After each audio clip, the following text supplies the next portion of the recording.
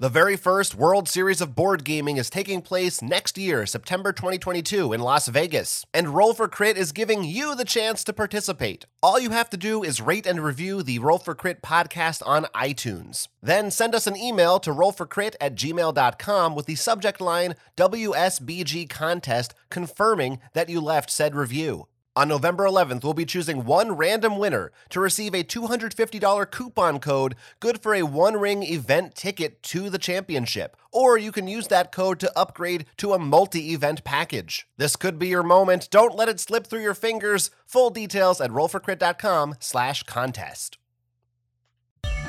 Welcome to the Roll for Crit podcast, your number one resource in the podcast world for board game news, card games, role-playing games, tabletop games of all kind. We're going to discuss news, things we've been playing, and things to look forward to in the future. My name is Jonathan Estes. I'm Will Keeler, and speaking of looking forward to, let's take a quick moment to talk about this weekend. We're going to be streaming for quite some time because it's Extra Life, and as we've been doing for I feel like almost most of the years we've been doing Roll for Crit. This is our seventh year. Seventh year. Thank you. Mm-hmm. We will be streaming lots of fun board games together. We will That's be right. Together this year. Yes. Extra Life, for anyone who doesn't know, is a great organization. They raise money for children's hospitals. And so we're going to be streaming and trying to raise donations. You can donate as well. If you go to rollforcrit.com/extra life, you'll see the details. But that's this Saturday, November 6th. At noon Eastern time, but we'll be going. I don't know if we're going to do a full 24 hours. Sometimes we do, sometimes we call it early, but it really depends on like who's around. Sometimes, sometimes people keep watching, sometimes not as much. Sometimes someone in our group is like, you're doing 24 hours, whether you like it or not. Yeah, but it'll be exciting because as you alluded to last year, we were not able to be together in person. So this will be our first stream like this in 2 years. Mm-hmm. So it should be fun. Will this be our first stream this year together? Have we? Or at least it's been a while since we've done even a regular in person. Yeah, probably. Like not even like Extra Life. I'm trying to think of it. Yeah, sometimes we play video games online, but that's about it. All right, now before we get into the show proper, we are going to join in on the continuing adventures of our show mascot, Roland F. Criterion, who, for anyone who hasn't kept up, is a new addition to the show and is our adventurer born from Dungeons and Dragons, who has all kinds of crazy adventures that he has to go through that are going to help us decide how the show is going to go in some roundabout way. And last week, he was scared off by a spooky ghost in a haunted house because it was Halloween. This week, to get out of that spooky house, he has leapt through a window thinking he would land in a nice soft pile of leaves, Assassin's Creed style, but discovers at the last second that he's falling into a pit trap full of deadly spikes.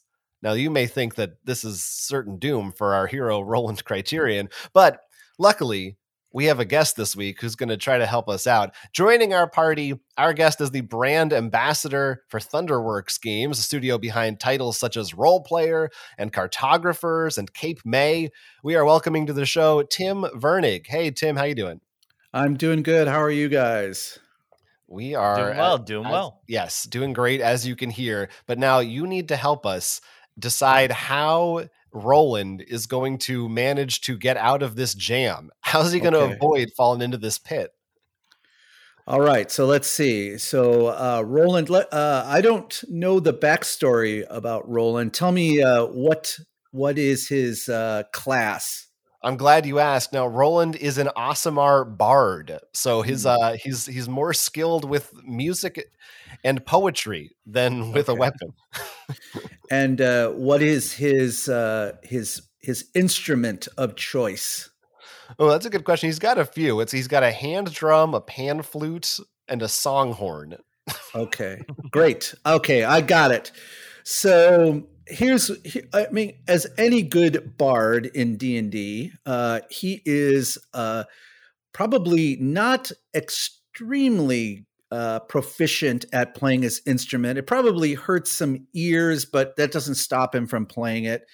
I'm going to guess what he's going to do is he's going to grab his pan flute and he's going to fill his lungs up extra full. So he'll take a very, very deep breath and he's going to blow in that pan flute so hard that he's going to lift off the ground as if he's a hovercraft, as that air is coming out of that pan flute, and he'll just float right up and completely avoid the pit by just flying right over it.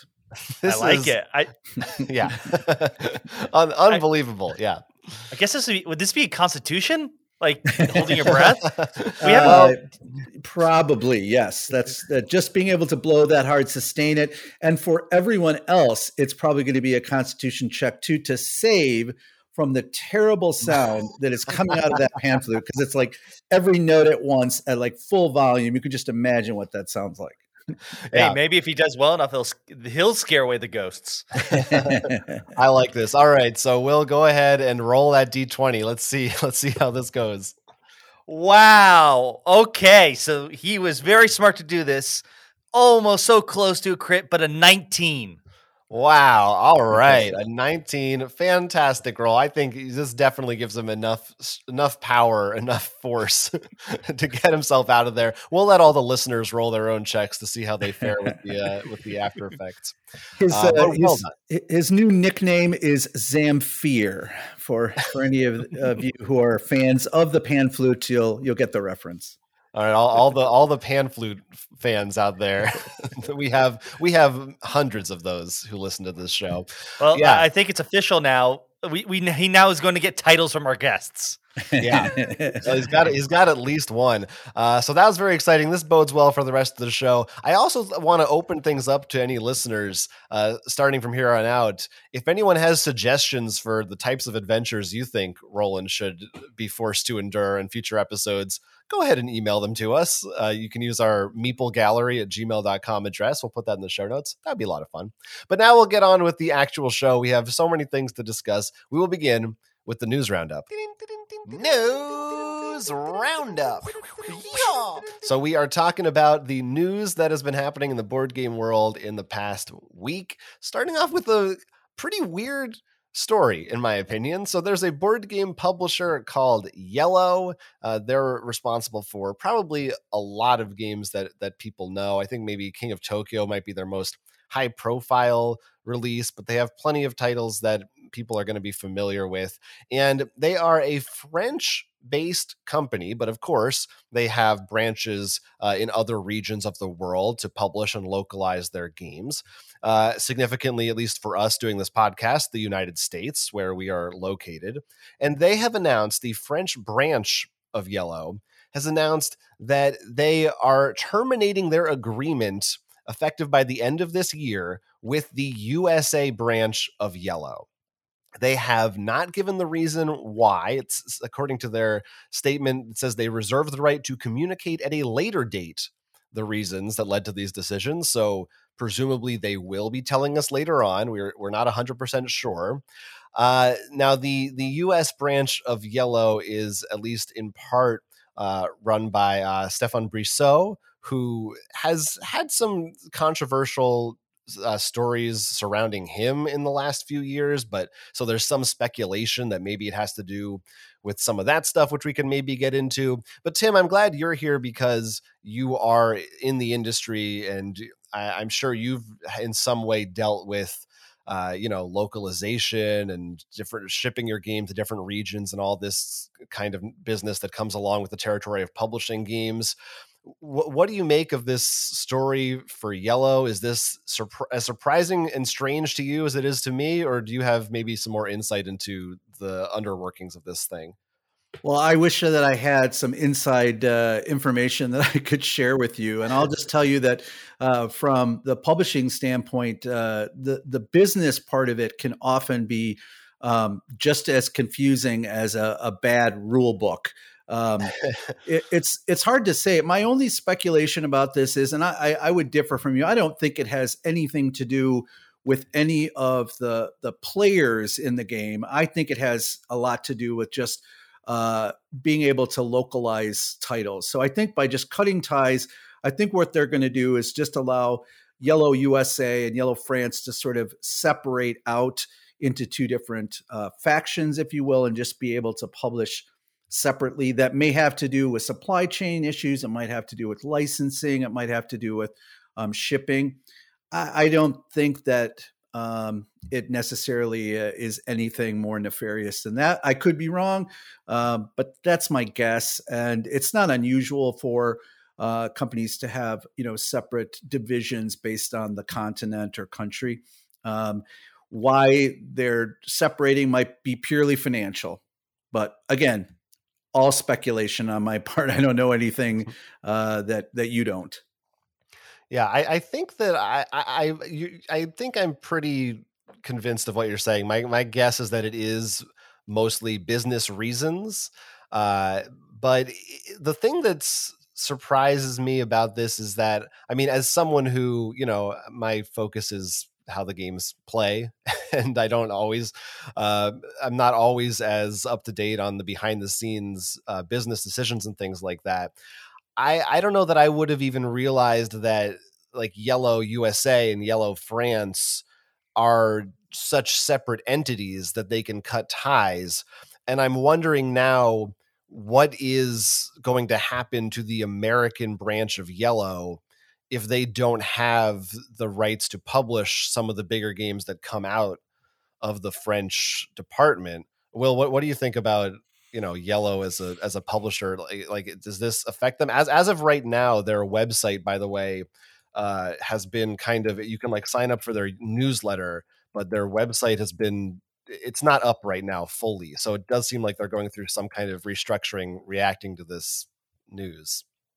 I think Tim is right. I think it has to do more with the rules, so to speak. I mean, I remember like someone brought like the previous person had a problem at a Gen Con before. I forget what it was, but I don't remember being like the kind of thing I would think would end a career, I guess.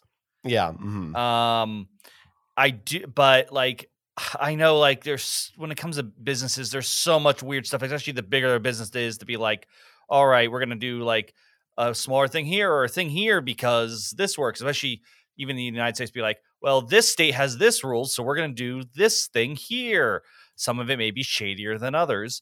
And I do know that like we just had the whole, and I don't know if it even matters or not, but the whole like thing going through Congress or the House, like it seems like it's finally been agreed upon. And maybe they're like, okay, so now that we know what's going on, we're going to close this branch and now go through this because this is the more cost-effective way. What thing is going through Congress? The new, it's the whole thing of like environmental costs and what taxes we're gonna, the whole I forget what they called it. It's mostly through the Democrat Party right now. It's not having even like gone past them. Okay, but it's pretty much on a bunch of it would have been a bunch of additions to taxes and like also benefits. So it's the kind of thing like some major rules changes in the U.S. sphere. And the only reason I even think of that is because this involves the North American branch. Yeah, I mean, I just don't even like. Do you think is there a future where Iello is publishing and responsible for just entirely different games? I mean, I guess that's what this is. Like they're completely divorcing themselves from each other. But they share the same name still. So isn't it like kind of confusing? Yeah. Once again, I don't know if it's going to be like, they're going to just get Iello North America, like quote unquote, like let it die or sleep. And then they're just like, yeah, we're just going to have Asmodee publish our games in America or something, or it still have the Iello symbol, right. Like, I don't think this is going to be like, I don't think this is like you should get really worried, get all your King of Tokyo stuff now while you can. Yeah, I mean, I'm sure certainly for those popular games, they're gonna find a way to, because I have to imagine that whatever the reason this is, and financial it may be, I can't imagine that their games weren't selling well enough in America. Maybe I'm wrong, but maybe that's I don't know. It doesn't seem like that would be maybe, but I mean, I don't think they're at this year Gen, but I mean, Gen Cons before, they tend to have a relatively larger booth. No, they were at Gen Con this year. Yeah, we saw them. Right. Yeah, but, I assume booth size tends to be, you put that much money in because you're making money there. Yeah, perhaps. So This is strange. I don't know. It's strange to me. I'm very curious to find out what these reasons are, and if and when. It's interesting to me too that, like they said, they implied that they will be telling us why they're doing this, but not yet. Some legal reason, I assume. They don't think it's in their interest to talk about it just yet. Maybe it's because they formed a new partnership with a different company, I guess, that are not ready to disclose. That's, again, just total speculation, but they're renaming themselves, a rebrand completely into just King of. Finally, a name that is spelled like it sounds. No. It still has a really unique spelling. It's like CE, 2 M's. Yeah. Most of the letters are silent. Yeah. So I don't know. We'll see. We'll find out hopefully sometime in the near future. I mean, officially this takes place at December 31st. So up until then, at least, they'll be selling these things. So I don't know how long. I imagine they knew about this before we did here in the US, but I don't know if they're frantically trying to sell out the rest of their stock right now before they no longer are allowed to. It must be a strange, turbulent time to be a Iello USA employee, I imagine. I really wonder like what is going on behind the scenes there, and what their reactions are to this. Well, if any Iello employees listening, feel free to reach out to us. They're not going to. Okay, so that's one strange legal thing that's going on. But as often happens in the world of board games, it is not the only one that is occurring. There was also the issue of a lawsuit between ACD Distribution, who is a games distributor that has a bunch of games they sell to different retailers and so forth, and Wizards of the Coast, who of course we know as publishers of Magic the Gathering. And there was a big disagreement between them when Wizards of the Coast, once again talking about terminating agreements, no longer decided they wanted to work with ACD, have them sell their products. ACD did not like this choice, argued that it was unfair to them, and in fact went ahead and sued Wizards of the Coast. And they've gone through all kinds of multiple trials where they had lost, they appealed, and now officially it has been ruled against them. They have to pay all of Wizards of the Coast's court fees for the case, which in this instance is around $250,000. So we've talked a lot about Wizards of the Coast and distribution deals and what it means to be able to sell Magic the Gathering, whether you're a store or a distributor. That having that Wizards of the Coast relationship can be really important. Tim, what is your take on this story, knowing what you know in regards to distribution and how these kinds of deals operate? Do you guys work with through ACD? I assume you do, maybe or maybe not. Well, we do. ACD is actually located locally to us here in Wisconsin, so it's just in our neighborhood, so to speak. So I think this comes down to the fact that Wizards of the Coast realizes that these distribution deals are very, very profitable. And my understanding is that they're trying to do more of the distribution themselves and trying to sign exclusivity deals with distributors. Has happened with other publishers, where a distributor will take over an entire line of a company and just be the sole distributor for retail shops. I know it's a huge loss to ACD, and $250,000 just in legal fees alone is no small piece of change, especially coming out of a year that was challenging in terms of distribution, and because of staffing, because of the pandemic, supply chain issues, shipping, all the rest of that stuff. So that certainly is going to be a big hit to them. And just in terms of the percentage of sales that Wizards of the Coast products take up, I mean, Magic the Gathering, D&D, all that stuff, that's a giant chunk of change. So it's certainly going to have a big impact on them. I'm a user of their products. So, I mean, I enjoy what Wizards of the Coast puts out. But they are certainly a big powerhouse. So they're the giant, and ACD isn't small potatoes, but it is certainly smaller than Wizards of the Coast. So it seems to me a bit of I don't know, perhaps some bad move to try to cut out a company that's has been distributing and selling their products to retailers for a very long time. So one would wonder if without a company like ACD and other distributors, would Wizards of the Coast have grown as big as it is? So are they kind of cutting out the middleman at the expense of the little guy, if you will? Yeah, it's one of those things. It's like these two titans, but one titan is more of an underdog than the other titan for sure. And I have to imagine that they took into account the costs they might have to pay, but decided it was worth fighting for because of just how much is on the line here. As you said, not being able to sell Magic, it's that's a big blow. And this was we've seen this happen too. I thought maybe it was Wizards of the Coast, or was it maybe I'm just thinking of Asmodee, because I know there were some exclusive deals made through what do they call Alliance was another big distributor. That's another big distributor. That's the one I was referring to without specifically naming them. But I mean, the thing that was at stake with ACD being in Wisconsin is there is a law in Wisconsin called the Wisconsin Fair Dealership Law, and ACD thought that they stood pretty firmly in the right because it allows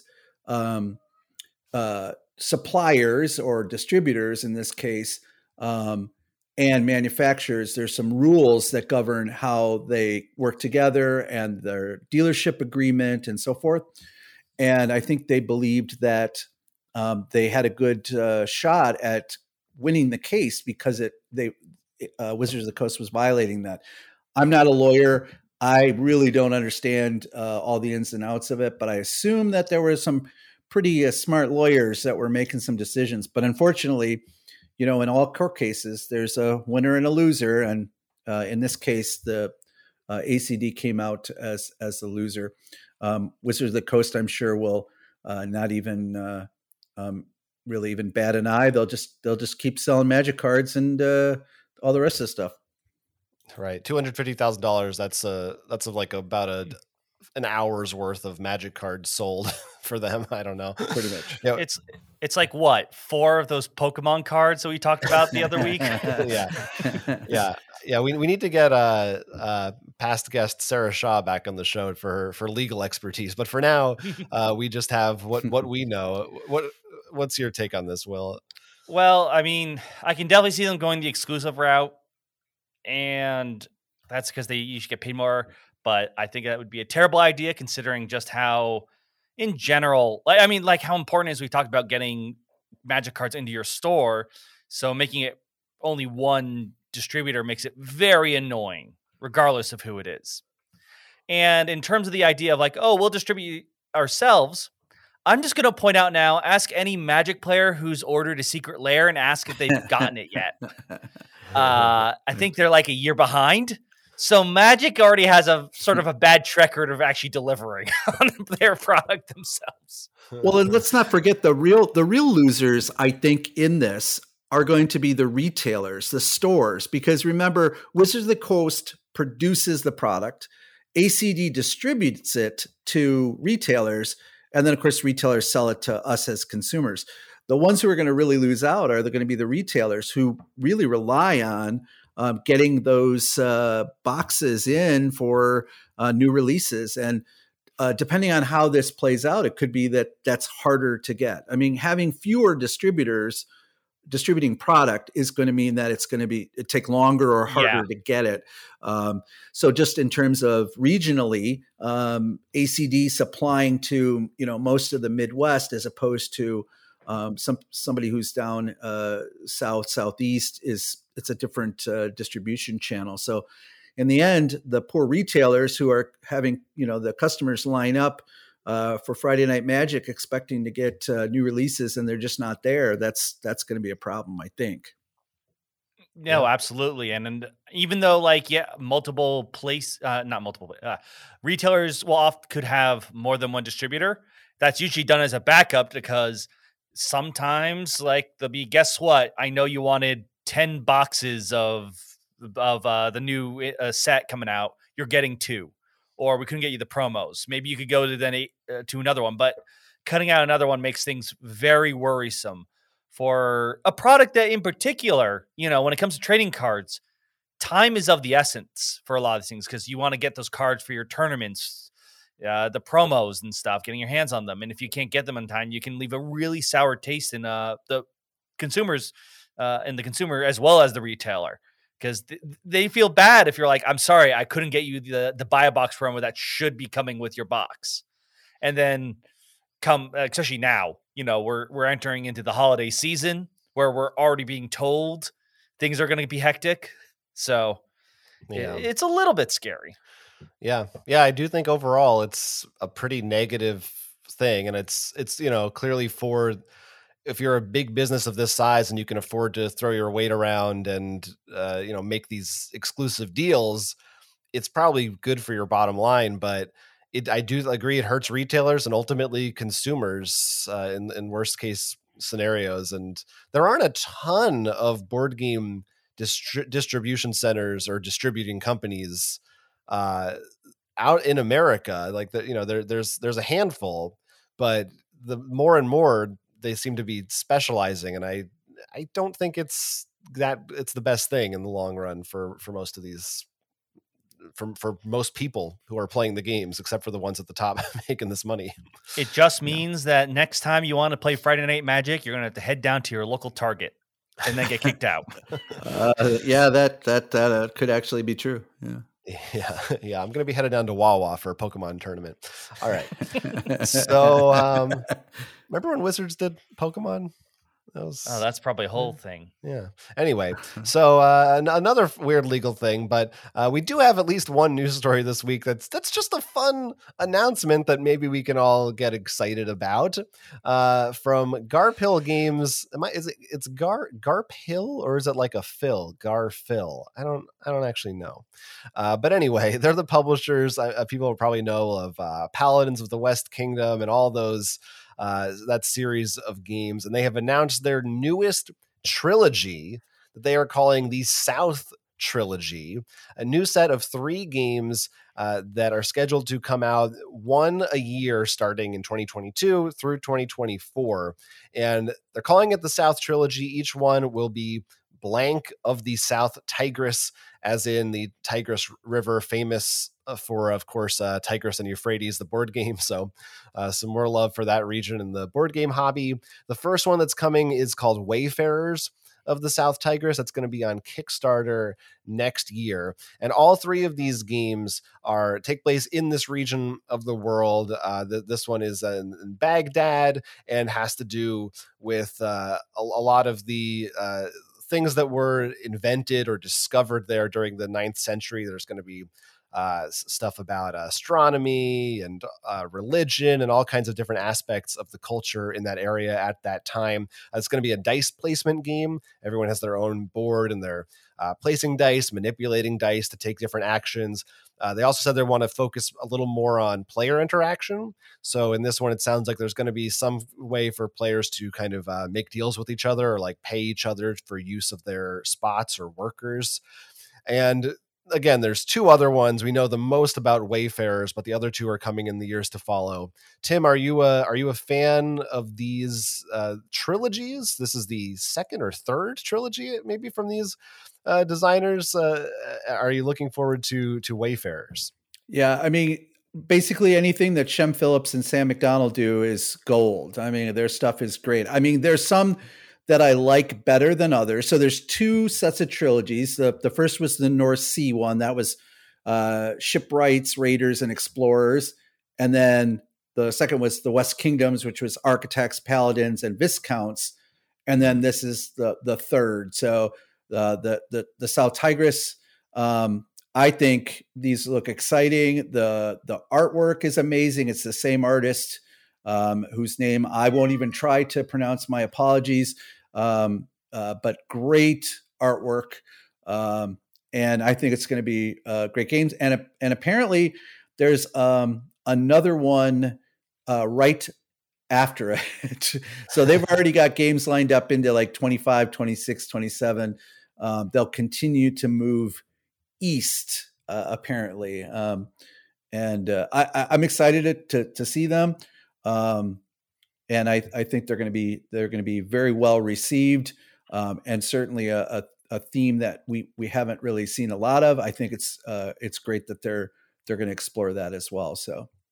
Yeah, it's really fascinating the way each of these games takes the historic nature of the themes into account and builds it into, all the ones that I've played, at least, very strong, solid Euro games. Will, what do you think? Which, I don't know how much of these you saw, and which of these sound maybe more interesting to you, or Wayfarers in particular, if there's something you'd be excited to see this series do. I mean, a big fan of the previous one, so I guess I have high hopes for these. I like this idea of trilogies in different areas. And I didn't watch the video, but the top comment on the YouTube video that with the announcement at least seemed to answer the question I was worried about, being like, it seems that they actually did research in this area and stuff. It's not just like, oh, we're just gonna yoink, take and paste the cultural appropriation issues and things like that. Mm-hmm. Yeah. So that's at least I'm hoping that's still good. Like I said, I haven't watched the video, so I cannot confirm if they said that or not. But it is a long video, so I don't blame you. High hopes. Yeah. It's not another the same Knights that we're used to. And I once again, solid game systems, and I like this idea of good things come in threes, so. Yeah, I really like the way they talked about Wayfarers, at least how it has this, like ancient, I don't know if ancient is the right word, but the old times setting.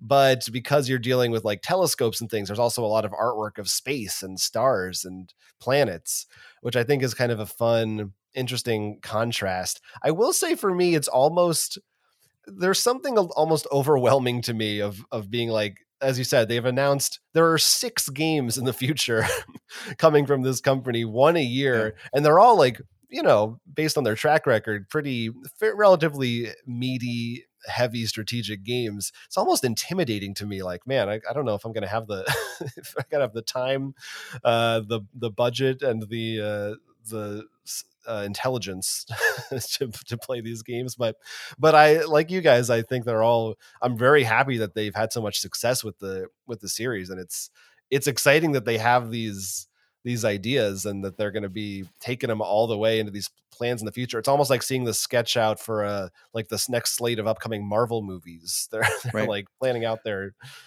universe.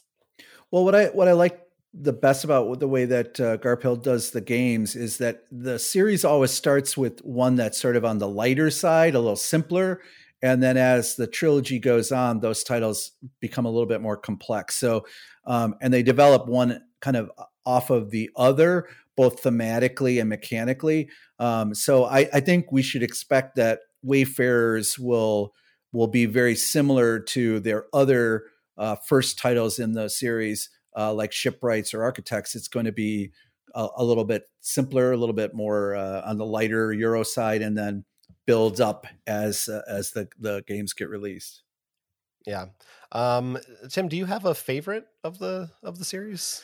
Well, that's kind of hard. It's like picking your favorite Star Wars episode, but which, by the way, no, I won't. I was going to pick one, but no, I would. We don't want to start that much controversy. Exactly. I between the North Sea trilogy and the West Kingdoms trilogy, I would say I like the North Sea better, but it's hard to say if that was just because it was the first and it was kind of innovative at the time. But I would say probably Raiders with the North Sea trilogy. I would say Raiders was my favorite.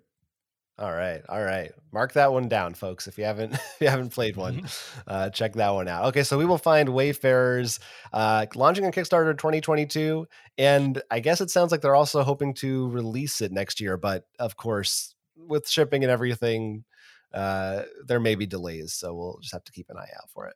I think that's the only thing that you can count on. Yes, death, taxes, and Kickstarter delays.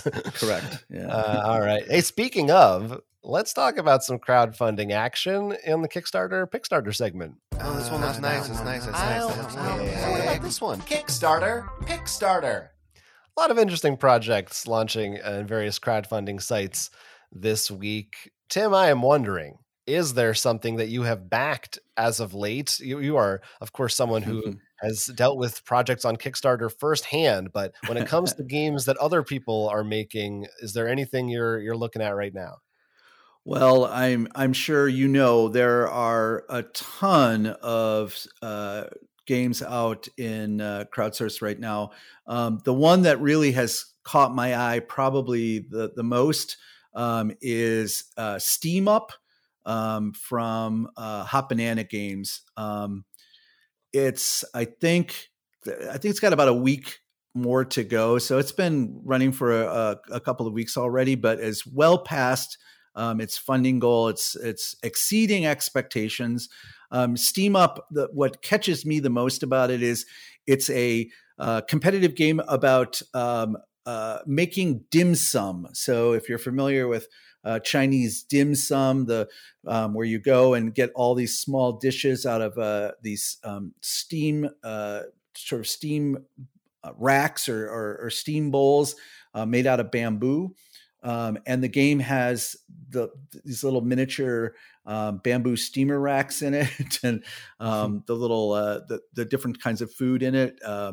It just caught my eye. I lived in Asia for a period of time many years ago, so I'm a big fan of Chinese cooking and dim sum in particular.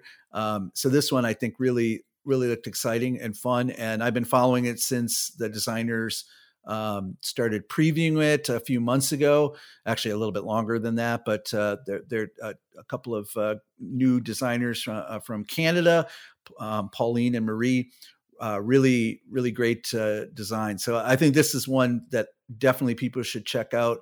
I think it's from the beginning of November. I think it ends like November 10th or something like that. So if depending on when this episode drops, better go check it out quick.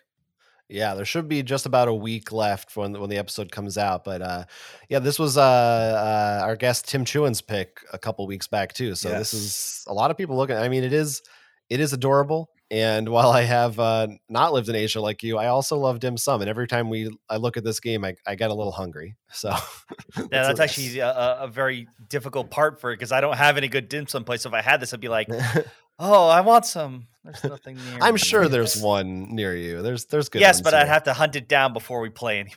Like I had to have some prepared. Well, this is, and of course, when I take them.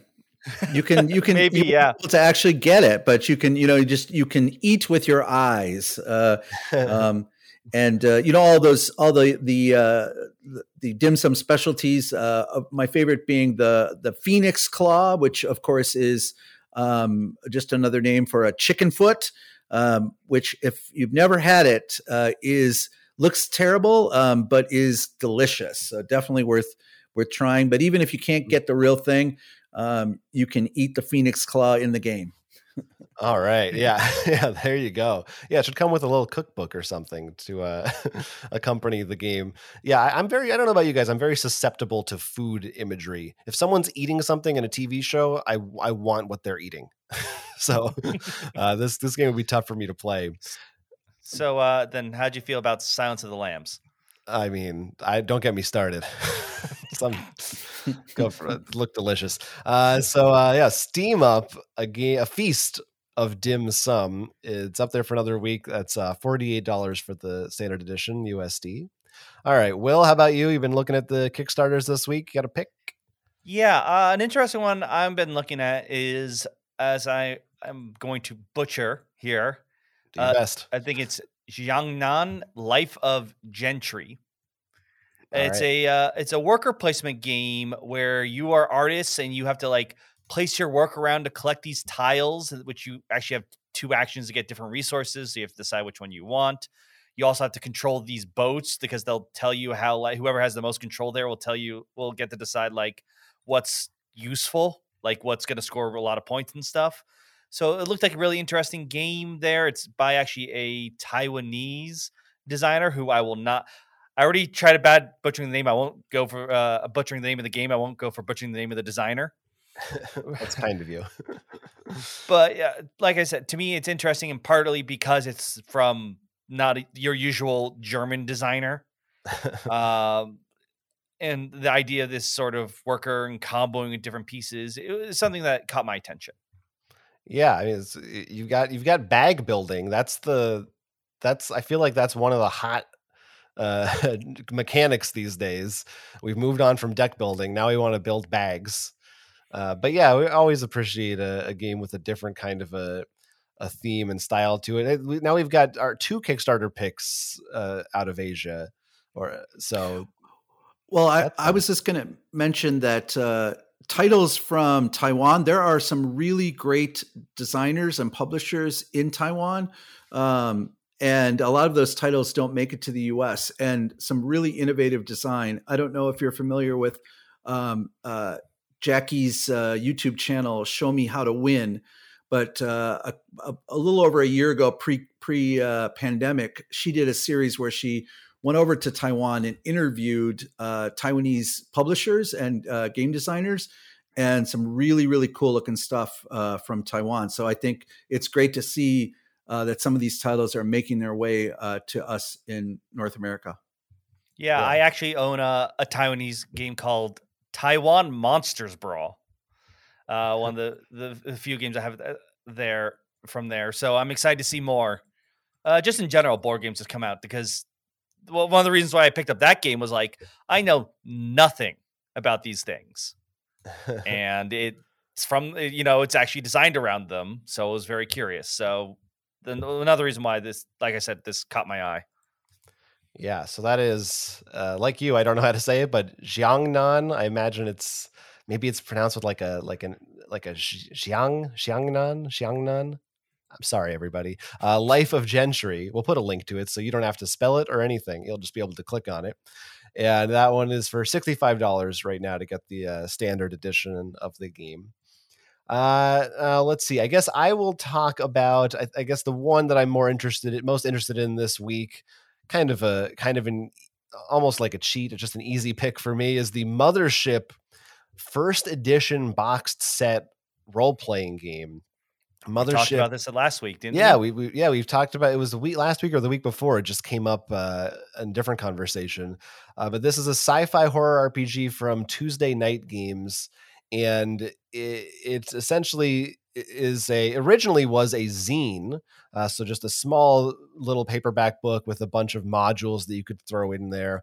And as the title says, sci-fi horror, definitely alien inspired, but has lots of different cool, weird, creepy influences from different areas of horror and science fiction. And players are just trying to survive, getting stress, and the more stress you have, it'll cause worse effects to happen to you. And you can do some really neat things with it, but up until now it was pretty in some areas it was underdeveloped because it was just these short little books. And now they're doing this box set with a full expanded version of the player's guide, as well as for the first time a warden's guide. So essentially your GM guide, plus repackaging of some of the different modules if you don't have those. And they've talked a lot about the different improvements they're making to it, making combat a little bit simpler and easier. One of the things I like is there's no level system in this. Instead, the more stress that you get, you can later rest, and you actually get to spend your stress to gain new skills and abilities. And I think that sounds really intriguing. But we've played a little bit of the original edition, and it's cool and it's weird. And there's a lot of stuff even in the modules that I have we haven't explored. It just has a great aesthetic to it and design. Just looking at the books, because it's very, I don't know how to it almost looks like you would expect a manual to look like from the movie Alien. You know, it has that 70s retro old school kind of simple look to it that I think is fun. And just the monochromatic black and white line drawing.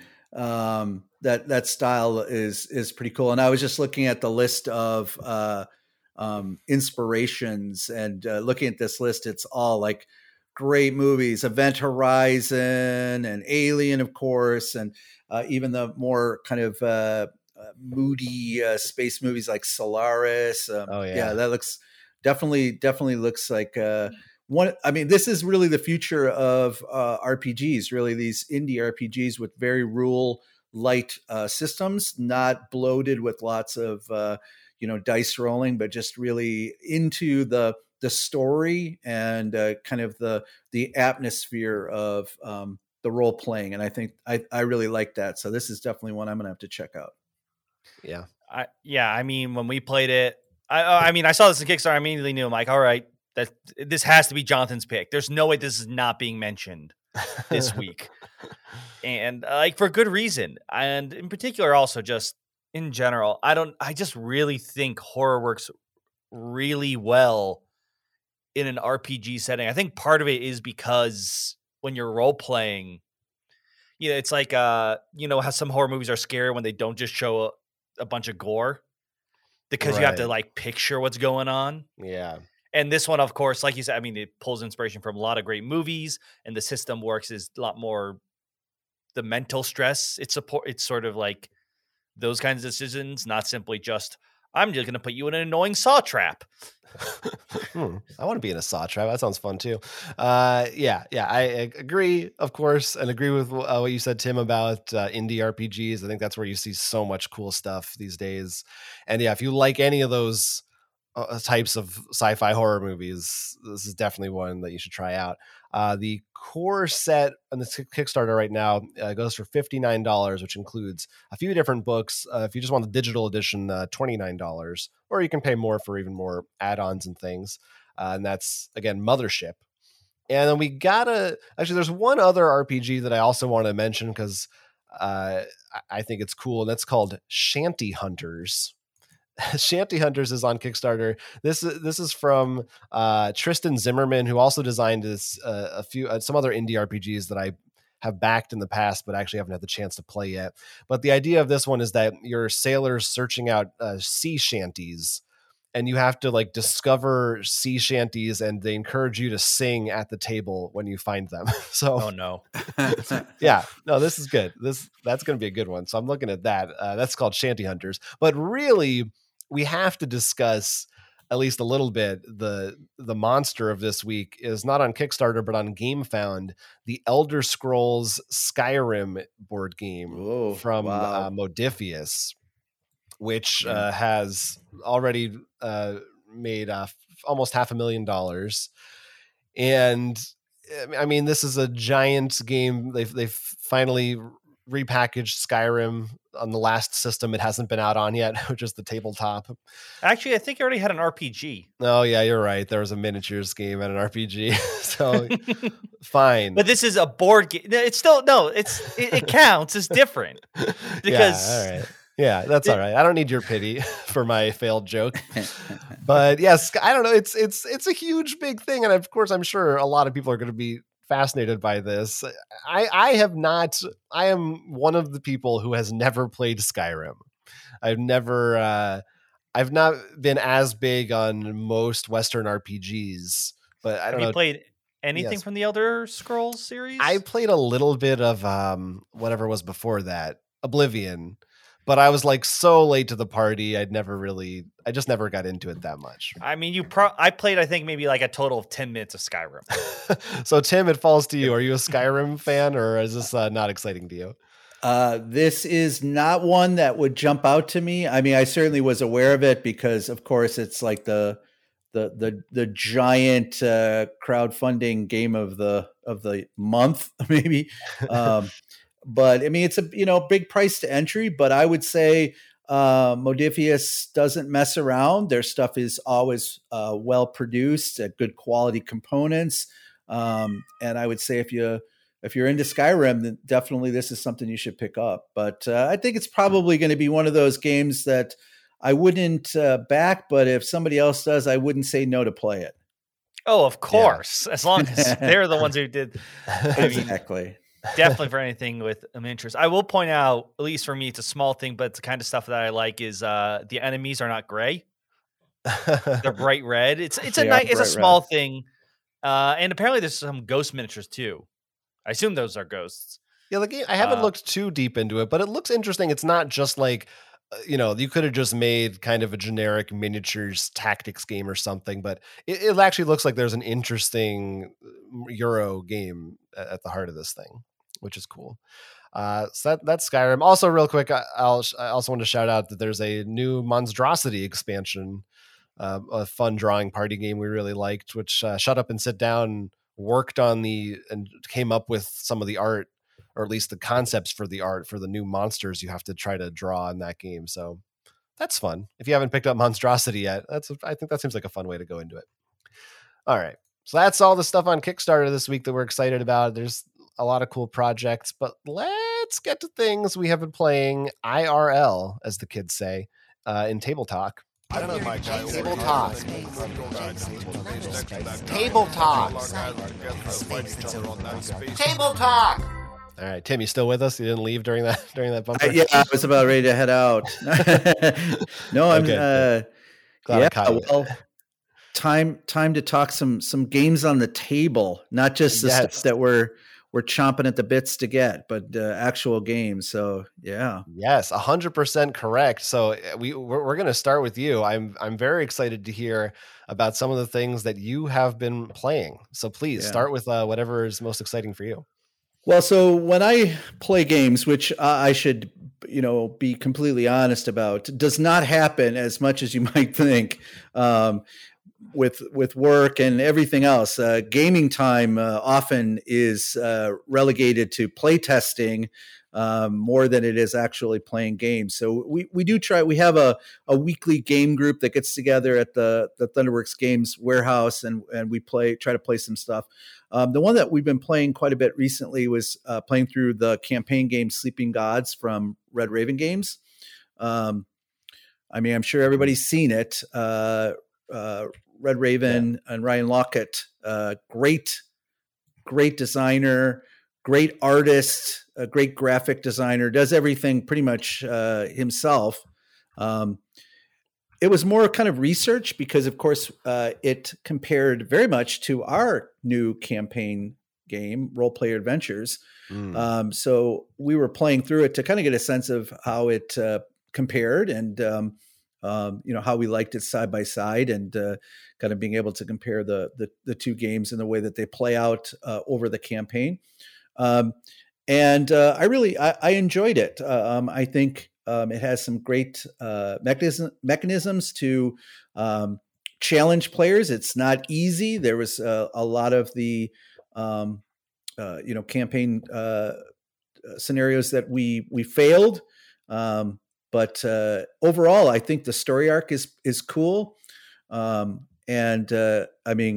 It's that artwork that Ryan Lockett does. It's amazing. I really love the characters and the universe that he's created. And it's more of the same, just like Above and Below, Near and Far. You see those characters kind of appear again.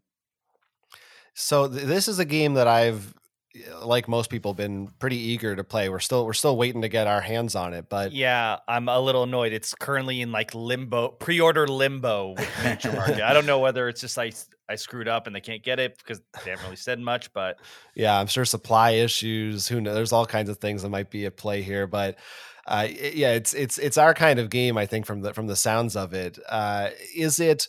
How does the campaign or narrative aspect of it work exactly? Is it something where the kind of game where you have a consistent group and play through together? Because I know it's meant to be kind of, I think the idea was it's more open-ended in some ways, but I'm not sure how that exactly works in practice. Yeah, it is. And you can add and subtract players throughout the campaign. I think it plays smoother if you have the same group. I would say So just honest opinion on it. It has less of a linear narrative and more episodic. I think for it's probably a good word to use. I would say that the stories from scenario to scenario connect, but it is sandboxy in that depending on where you go in the world, you'll have different kind of adventures, meet different characters. But I would say you don't have to have seen it all to kind of to succeed, I guess, for lack of a better way of saying it. So we enjoyed it. I sometimes the sandboxy nature of it became a bit overwhelming because it just feels like you pretty much can sail anywhere that you want and go to any island that you want, and the encounters are of course different depending on where you go and the characters you have. But that can make it also very challenging because in some cases you can end up on a storyline that's much harder than you're prepared to deal with. So it can get a little frustrating. But I did like that it didn't feel too much like you just had to sort of go around collecting resources all the time, which sometimes sandbox games can feel like you're just you don't have enough stuff to survive. But overall, I would say I like what it did. Now, of course, I'm not going to lie. I think Role Player Adventures does similar things better, but I'm obviously biased. So understood. Yeah. I do feel, for me, a lot of the big issues I see sandbox games sort of, at least for me personally, and I know for other people this is a plus, but it seems because they know for the most part, I mean, there might be one out there, but they're cooperative, that they have to make it. They're like, we really need to make it so it's a huge challenge and stuff. But like when you play a sandbox video game, you could do that, but with a few clicks, you can put on like, look, I'm here just for the adventure. yes, And I feel like that's a bit harder to do with a board game. yeah, it is hard. You can't make the cards just magically change. Yeah, And they seem to err on the side of difficult with maybe like adding in, like I know for seventh continent. Yeah. Thank you. Yeah. I was about to say Seven Wonders. Yeah. Wrong seven. But they added like that totem card to make it so like if you were to die, you pretty much just can keep using that. Yeah. Or like not exactly a sandbox game, but Lord of the Rings, Journeys of Middle Earth, they have like adventure mode where it basically just makes it, you just have way more time to do everything. Well, I think that's where, if you use an app or something, that's where it helps. Yeah. Because that you can just then be it is like, a video game. It's kind of a cheat. and there's no app in Sleeping Gods, but it's easy to maintain everything. The book is easy to find your way through, to find the different scenarios, to find the different encounters. It does a lot of really good things. So I enjoyed it. It was a good experience, and I that's my barometer of a good game is when the experience that everybody had at the table was enjoyable. We enjoyed playing it, and it's overall I would definitely recommend it. You're right; it is very difficult to get your hands on right now, but I think that will probably start to fix itself going forward. So. Yeah. I'm sure we'll enjoy it when we can get it. Yeah. Well, so then when I'm not really looking for a long campaign style game, the other one that I'm getting out to the table a lot, just sheer fun, is Rallyman GT from Holy Grail Games. Rallyman GT released last year, I think 2020, was a redo of an earlier game called Rallyman. And it is a racing game. It is Formula D, but with a kind of press your luck kind of mechanism. So you build a racetrack, and the book has all sorts of different racetracks that you can build with the hexagon tiles. So you can kind of mix and match it to make your own, or create one of the different racetracks around the world. So it kind of has the racetrack in Japan or in France or different places. And then you use dice to set out your route, the way that you're going to drive. And there are different colored dice, so you kind of can increase your gear by indicating with the die whether you're going 1, 2, 3, so on. There are white die that are coasting die, and then red die that are brake die. So you have to, obviously, as you're going around corners, you have to downshift or brake so that you don't spin out. After you set out the dice in as many as you want, depending on the type of tire that you're using and the car that you're using. You have a number of different die that you can use. Once you put them out, then you roll them, and you can choose to do it one of two ways. You can roll them one at a time, and so as you roll it, there is a symbol on it that if you get that symbol, that means that there's something has happened, like an accident or something's gone wrong with your gears. If you get a certain number of them, you spin out. So you can roll them one at a time. So if you start to get close to that limit, you can stop and say, okay, I'll just stop right here and not go forward.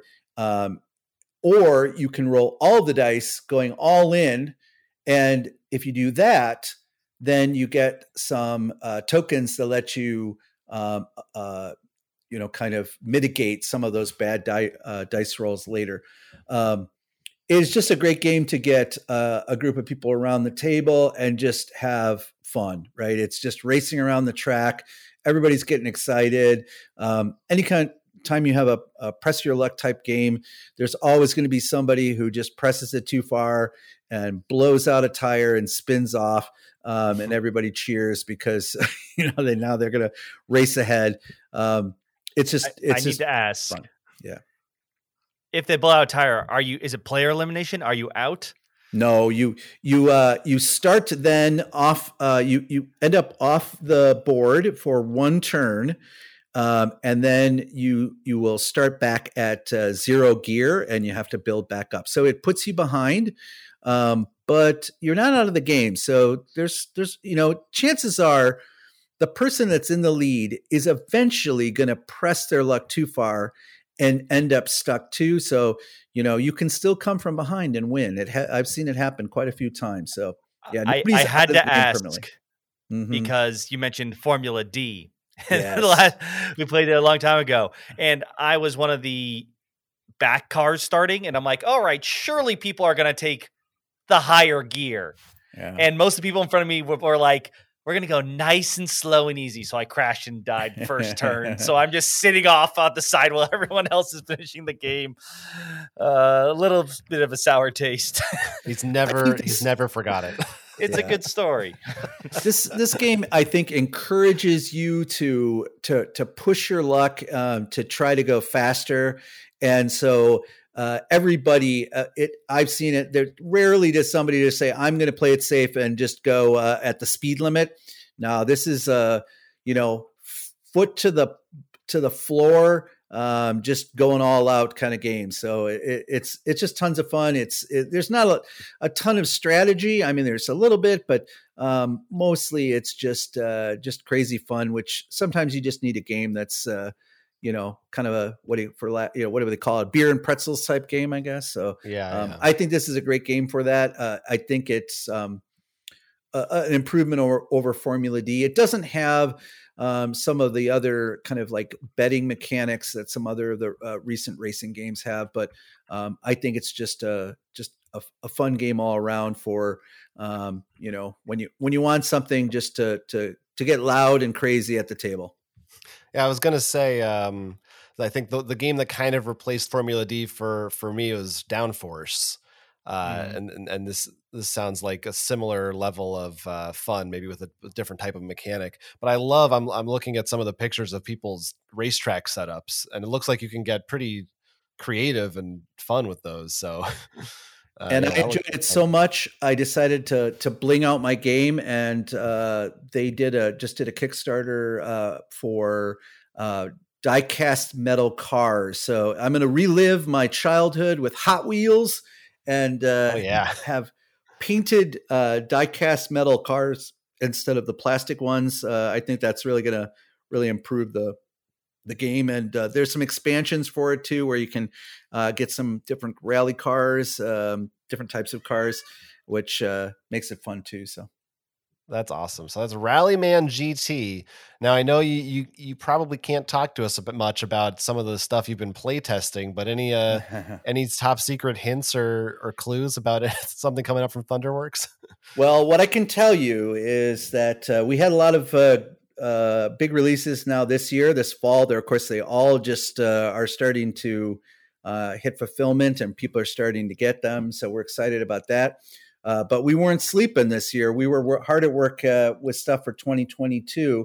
The one I can tell you about, which I don't think is really a secret anymore, is 10 Penny Parks, which is going to be our spring Kickstarter, which is I think is a fun amusement park building game. So you'll be creating your own amusement park, and I from what I understand, there are a lot of people out there that enjoy like amusement park, roller coaster building sim games on the computer, and I think this will scratch that itch as well. So that's a fun one we have, and that one's just about ready to go. We've got some expansion material for role player adventures already lined up, which is exciting. That there's already 12 adventure books, each one 2 to 3 hours long in the box already,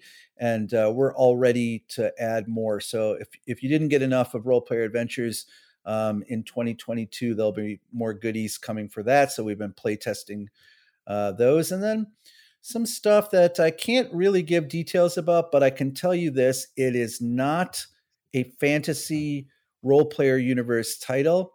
I'll just say it's it looks a little Blade Runner-ish. That's all I'll say.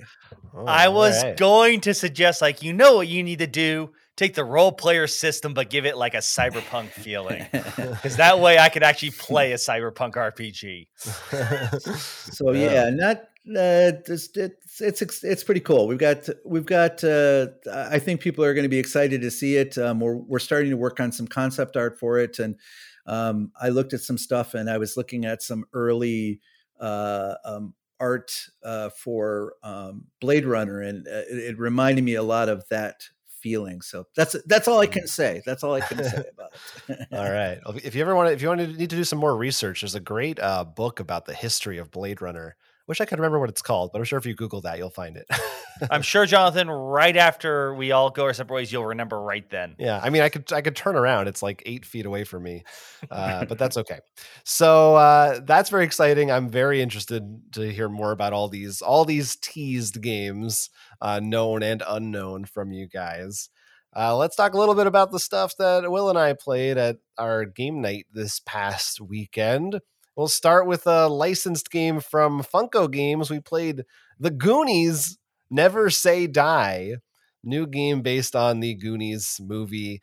This is a game that takes it's like a one versus all game, where sort of like an RPG. One player is the GM. In this case, that stands for the Goondocks Master, and everyone else plays as a Goonie. So I don't know if I guess we're old now. I mean, this movie was a little before my time already, but people listening to this maybe don't know what the Goonies is. Do people know what the Goonies is? Like, do I have to explain it? I don't know. I'm sure they'll all know in 2024 when the remake comes out. Well, they've been talking about a sequel for a long time, but they haven't been able to get it together. No, it's going to complete reboot. No, don't, because you're joking, but I'll actually start talking to you for 45 minutes seriously about the potential of a Goonies franchise movie. So let's not go there. But at any rate, you're a bunch of kids who are trying to find a treasure, essentially, is the way it works. And I played as the GM, and I was playing against Will and our producer Ivan, who were the Goonies, the titular Goonies.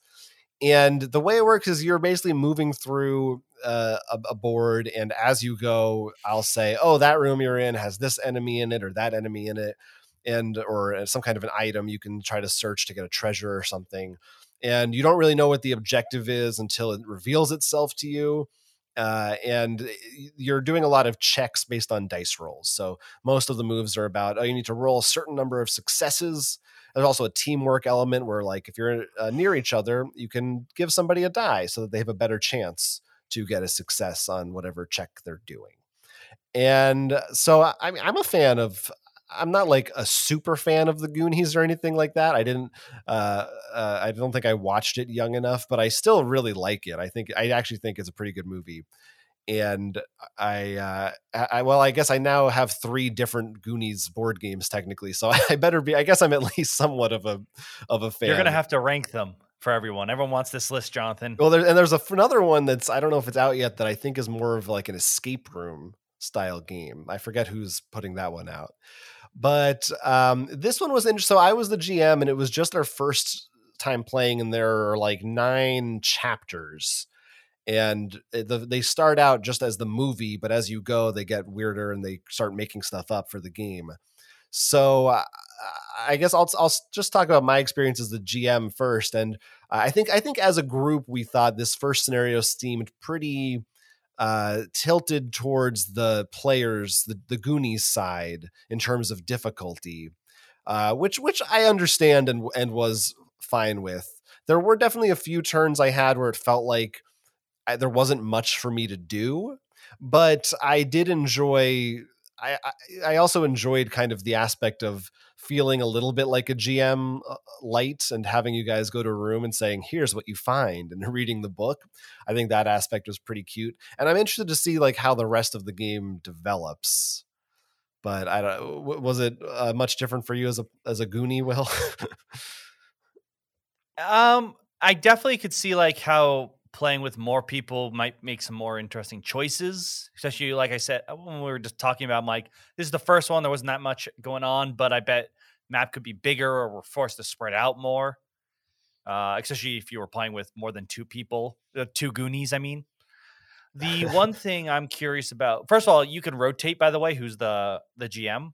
Yeah. You don't need to be the same players or anything like that. Yeah. What I'm curious about, what made me curious was less about my role as the Goonie, but part of me made me think like in your role, because you're trying to win.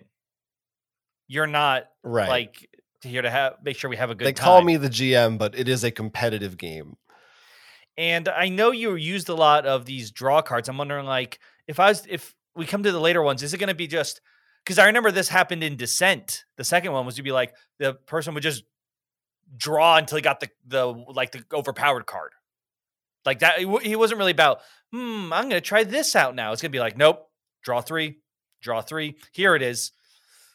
And I wonder if it's going to devolve into that. I mean, this game is much simpler than Descent. Yes. Talking about the second edition of Descent, not second edition. Not the new one.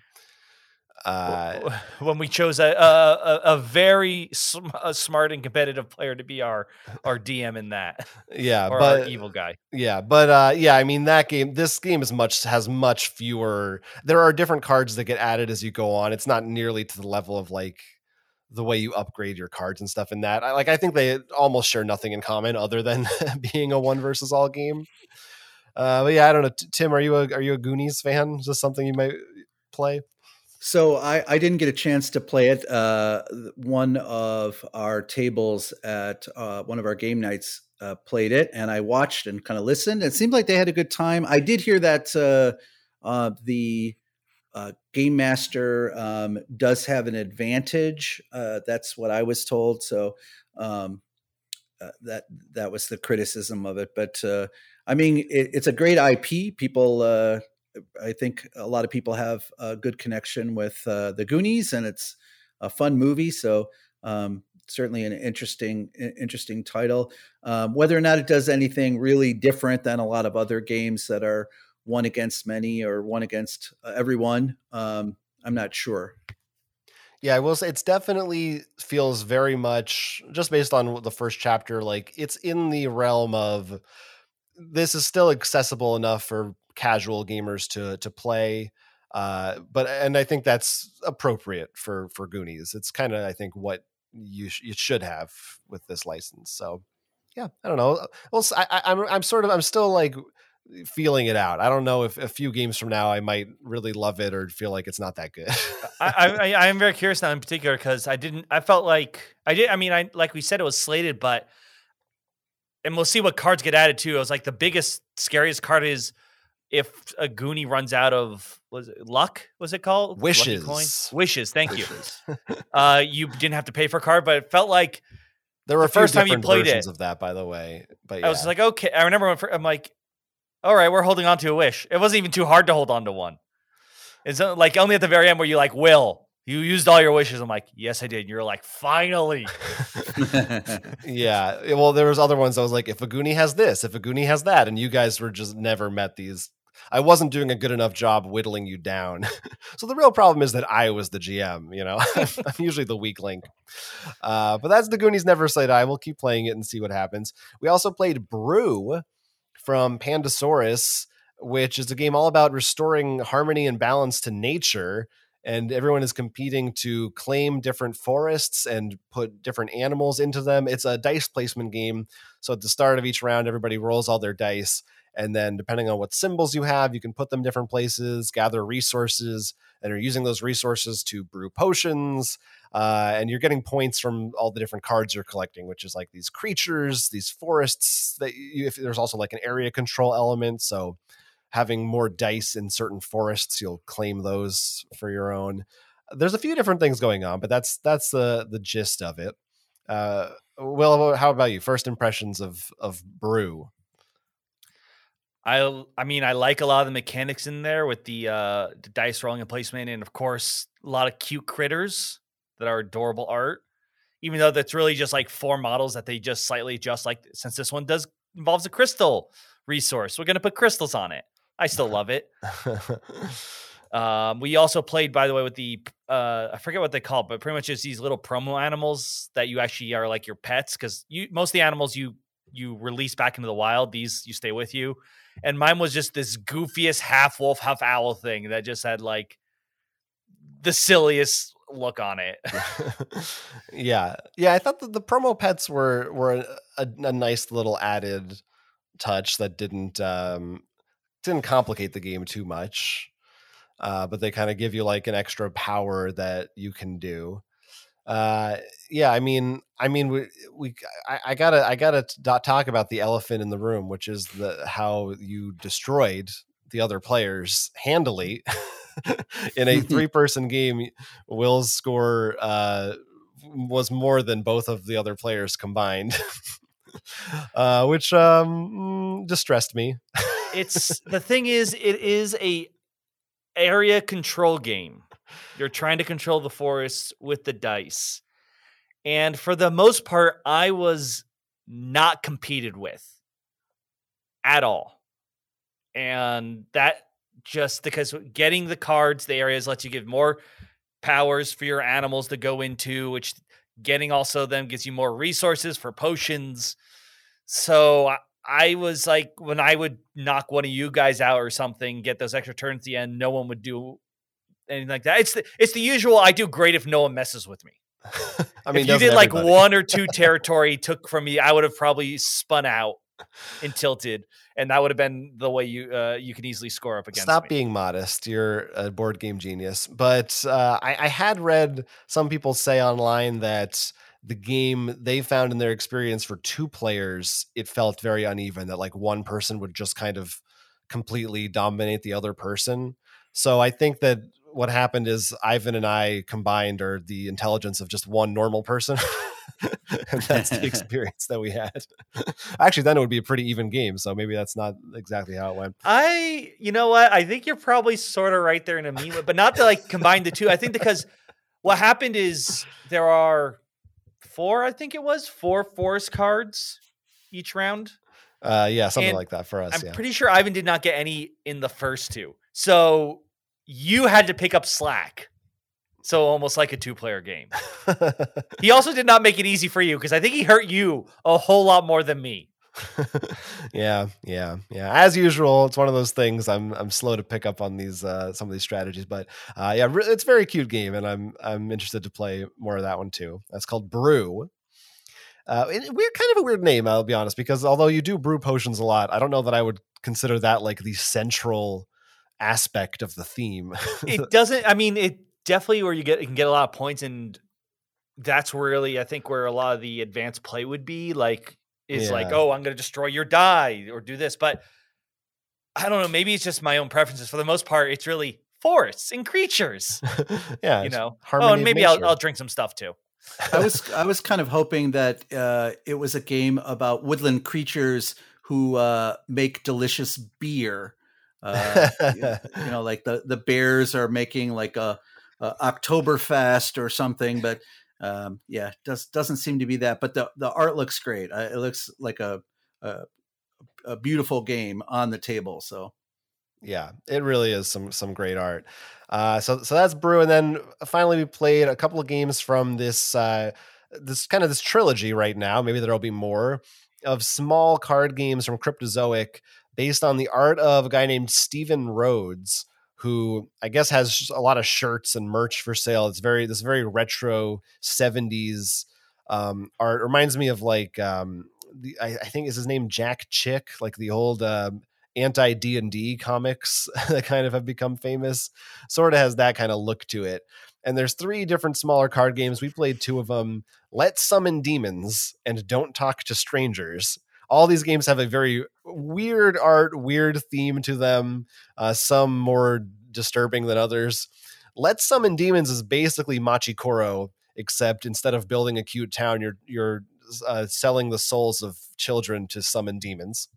And Don't Talk to Strangers is about getting kids on a board to find their way to a home or a school or somewhere safe before aliens abduct them. Really weird concepts for both of these, and they're both pretty light, definitely more like a filler style game. And there's things to enjoy about these. We've played the third one too at Gen Con, but they're funny, weird games. I kind of compared them to like a Garbage Pail Kids. They're not like that disgusting, but it's sort of that kind of concept that they're meant to be, I think, tongue in cheek. Like they seem like if you were a parent who didn't know they were kind of jokey, they might look very offensive to you on a shelf. But they're not like adult games or anything. They're just kind of creepy. Was one of these that you liked more than the other, Wills, right now?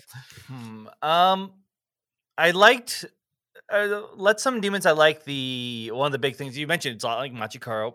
I do enjoy that game, even though it is very random at times, that you could buy before you roll. I thought that was it's a simple touch, but it's one of those things that is very nice, especially earlier on. Don't Talk to Strangers.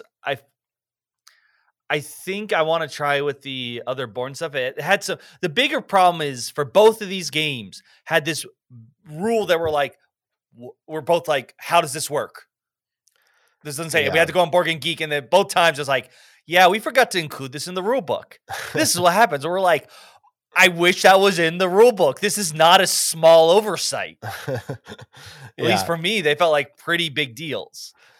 Yeah. I think in some part it speaks to the audience of these games too, that they're made for more casual players. But yeah, at least one of the things we came across was like that really needed to be in the rule book, to be clearer. But funny, cute, weird little games that we'll probably be looking at more. The kind of thing that I think even if they're not that great, if you like know somebody who would be into that art, they might make a funny gift for them. But I think we'll maybe have probably in-depth reviews for all these games that we're talking about at some point, or at least we'll certainly try to. But that covers all of the stuff that we have been playing. A lot of good things to talk about. I think Tim definitely is the winner with Sleeping Gods. That's the big hot one. You got the probably the best title of all of us this week. But let's finish the show off with one of our famous ones of these, a board game game. That's right, a board game. Now, it's so coincidental and great, Tim, that you brought up 10 Penny Parks, because this week's board game happens to coincide with that theme a little bit. It's one that we're calling Pasted On Theme Park. And the way this game works, it's a collaborative game. It's not a competitive game. We're all going to work together to come up with something. The imagined scenario in this segment is that Universal Studios or Walt Disney World has approached you because they have recently received the rights to a board game IP, and they're going to start making rides, parks, and attractions based on it. And we're going to each try to come up with collectively or individually what we think would make cool theme park attractions for this. And I thought we have to, since we have Tim on the show this week, use the role player universe as our framework, because it's not just one game. You do have enough there, maybe for an entire park.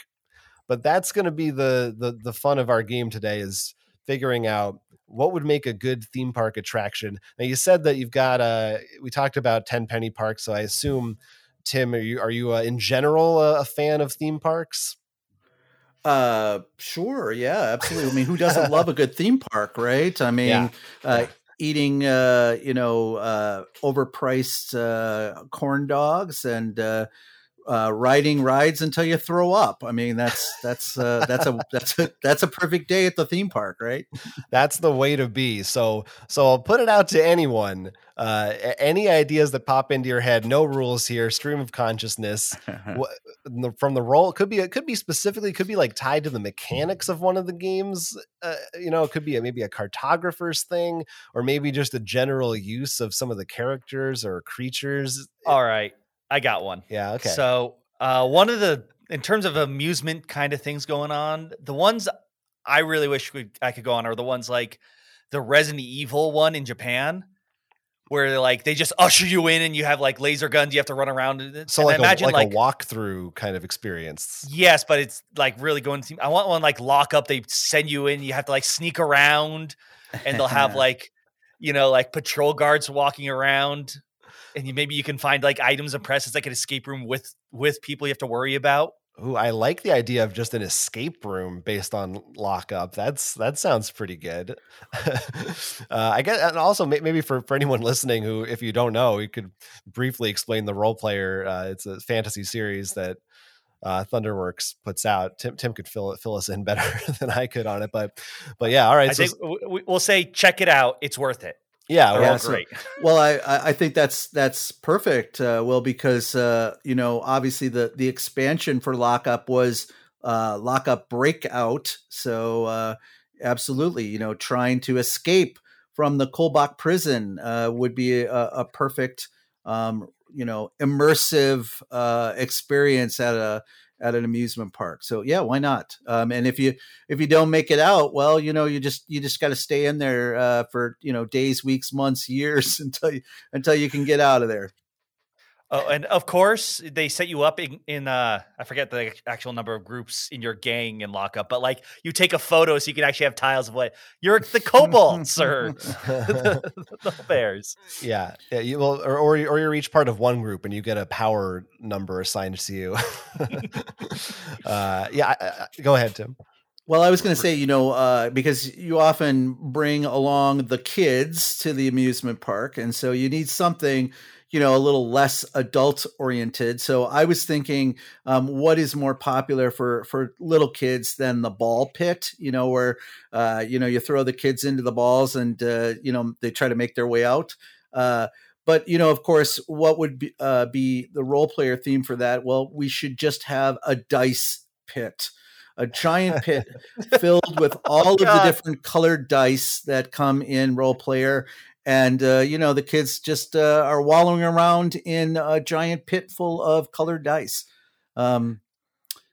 Yeah, that's beautiful. My mind went in a complete, when you said, I thought you were going to be like, it's cartographers. We just have a map where there's like, there's the red ball area, there's the blue balls, and the mountains are places they can climb up, then jump in. You'd have to have some of like the multicolored dice in there. Yeah. That would be funny. When you said something for the kids, my mind went to a carousel just with all the different, you can ride on top of some goblins and whatnot. Could be good. I'm thinking, oh yeah. I was just going to say, my experience has been goblins do not like it when you write on them. They're never happy about that. So I that may not be a good idea. Well, that's just because your rolls haven't been high enough. But if you get you could mount a goblin if you work it out right. I keep trying to think of something for cartographers. I do think there's something. Maybe that's just like, I mean, obviously, if you're at this theme park, that's the theme of your little pamphlet, your actual map of the park. Yeah. But maybe you decide how it's organized. That doesn't really make sense. I could see it like if there was this, it'd be like a digital, like a dance floor, for lack of a better thing, like where you walk around on it and the steps turn like green. Ooh. And they can turn yellow or something. Oh, all right. Yeah, that could work. There could also be like a scavenger hunt of some kind. Maybe that's an aspect of it. You have to try to go on rides and spot different things that you can see. And of course, I mean, role player adventures, you could do like a big roller coaster with just a dragon theme. Could be just a good roller coaster. Just, you don't have to, sometimes you don't have to overthink it with these things. Well, maybe it's a roller coaster, but the very beginning roller coaster. That's too. That was the low-hanging fruit. So I didn't want to say that, but yeah, that was obviously. Oh, you can always count on me to take the low-hanging fruit. What I was gonna say is, like, right beforehand, the people in the cart, is that what you'd call it? Sure. They'll vote on going path A or B.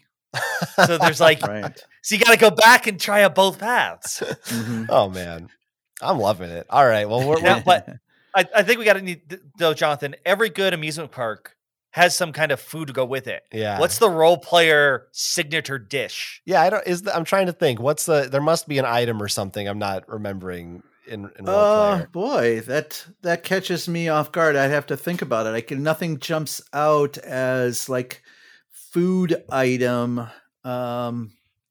I bet there is something in role player adventures, like a roast chicken or some kind of a cupcake dice. Well, okay. I mean, it's not. I don't want to spoil role player adventures, but in the first kind of intro scenario, the one that's been out on Tabletop Simulator and so on, the one of the characters is roasting hare and eating apples. So I suppose you could have roasted hare, leg of roasted hare, and some apples. There you go. There's definitely going to be, I assume, some crossover, like with the Renaissance Fair kind of thing. I mean, I hope you can get like the cool helmet and stuff in the gift shop. Of course. Yeah. Well, and so one of the just a small, not really spoiler, but one of the scenarios in Role Play Adventures has the constructs, which of course people remember from Role Player. One of the character boards is the construct. So the constructs are basically just giant robots, mechanical, automatons, if you will. So I suppose there could be some kind of a ride where a giant construct is kind of like a roller coaster / thrill ride where you're, going up and down on the arm or something like that. Could be the, I'm sure, John, you know more about amusement parks, like the swinging boat classic. The pirate ship. Yeah. Yeah.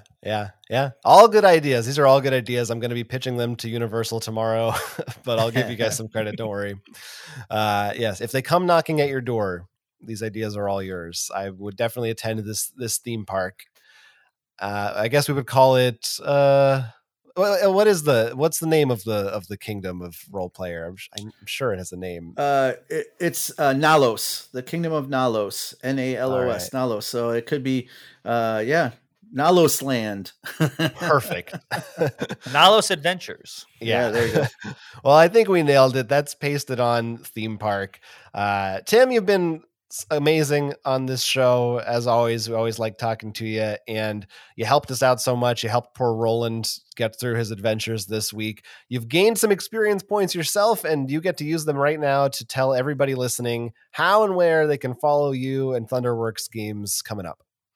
Well, obviously the first place would be on our website, which is thunderworksgames.com. We have all of our titles available for order directly from us. We're always happy to ship those right from our loving arms to your door. And we still have pre-orders open for many of the titles. And Cape May just hit the warehouse. What day is today? Tuesday. Yeah, just hit the warehouse yesterday.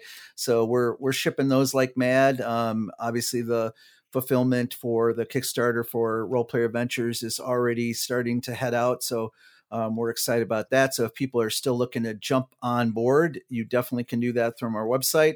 You can also find us on Facebook at Thunderworks Games. I'm on Twitter a lot. That's where I hang out in the Twitter sphere at Tim_Virnig. You can find me there. And I think we do a little bit on Instagram. We're not down with the TikTok quite yet, but all the kids are doing it. So you might see us soon on the TikTok. Yeah, I hear the kids love that TikTok with all their thirst traps.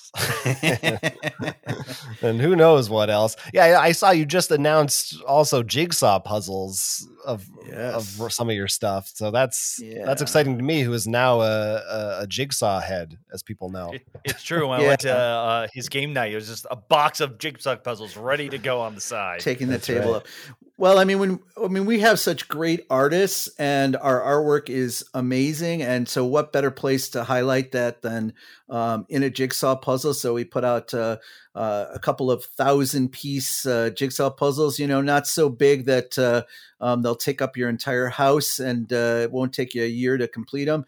Also included in each of the boxes is a full color poster of the artwork of the puzzle. So you can frame it or, put it up on your bedroom wall, circa 1970, if you're still into the posters, Oh yeah. They're not black light posters, although I should have thought of that. That might've been a good idea, but yeah, those are available as well for the holiday given.